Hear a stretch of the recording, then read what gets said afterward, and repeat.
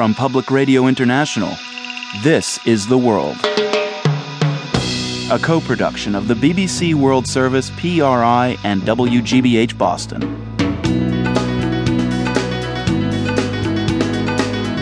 It's Friday, March 30th. I'm Marco Werman.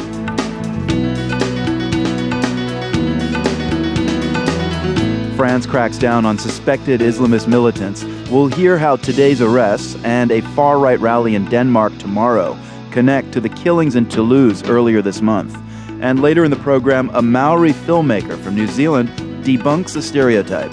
I had an interview once, and the guy said, so what was it like taking the cameras to your village and the elders seeing these cameras for the first time? These soul-capturing contraptions, how did they feel about that? We've had TV there for like 60 years.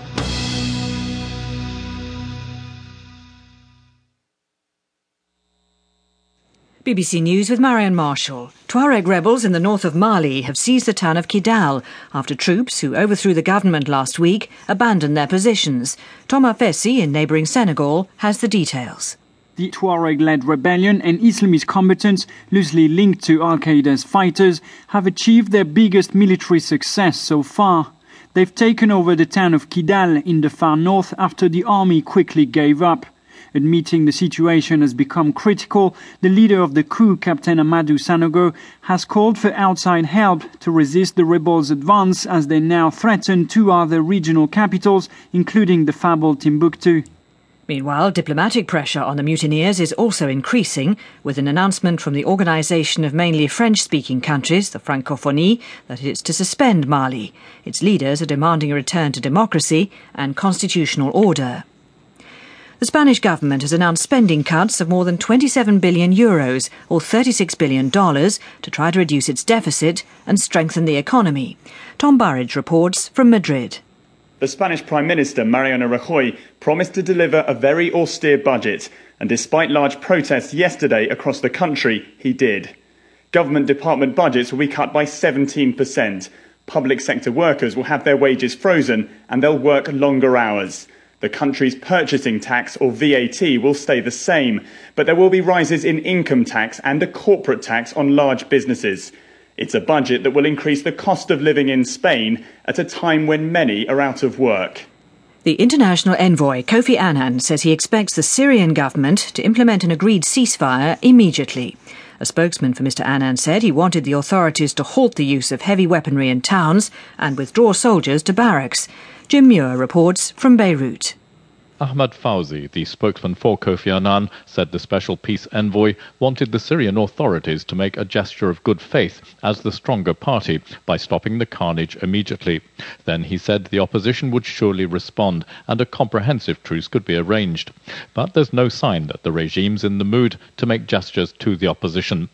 President Assad may have agreed to Kofi Annan's peace plan in principle, but he wants the opposition to stop armed attacks too and has other conditions. There was more heavy bombardment in Homs and other places during the day. Activists say about 40 people were killed by security forces. Intensive diplomacy is continuing. The American Secretary of State, Hillary Clinton, is in Saudi Arabia for talks on the crisis.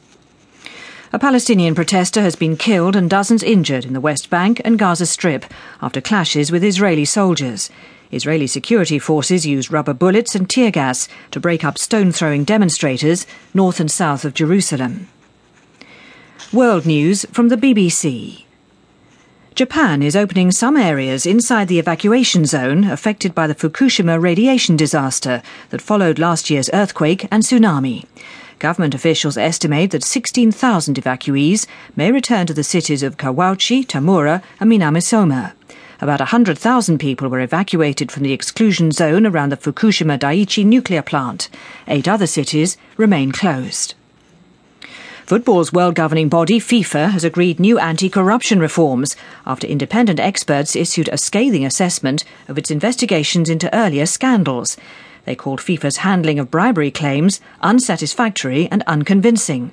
The head of World Football, Sepp Blatter, says FIFA will revamp its ethics committee and create separate investigating and prosecuting units. FIFA's reputation was hit by claims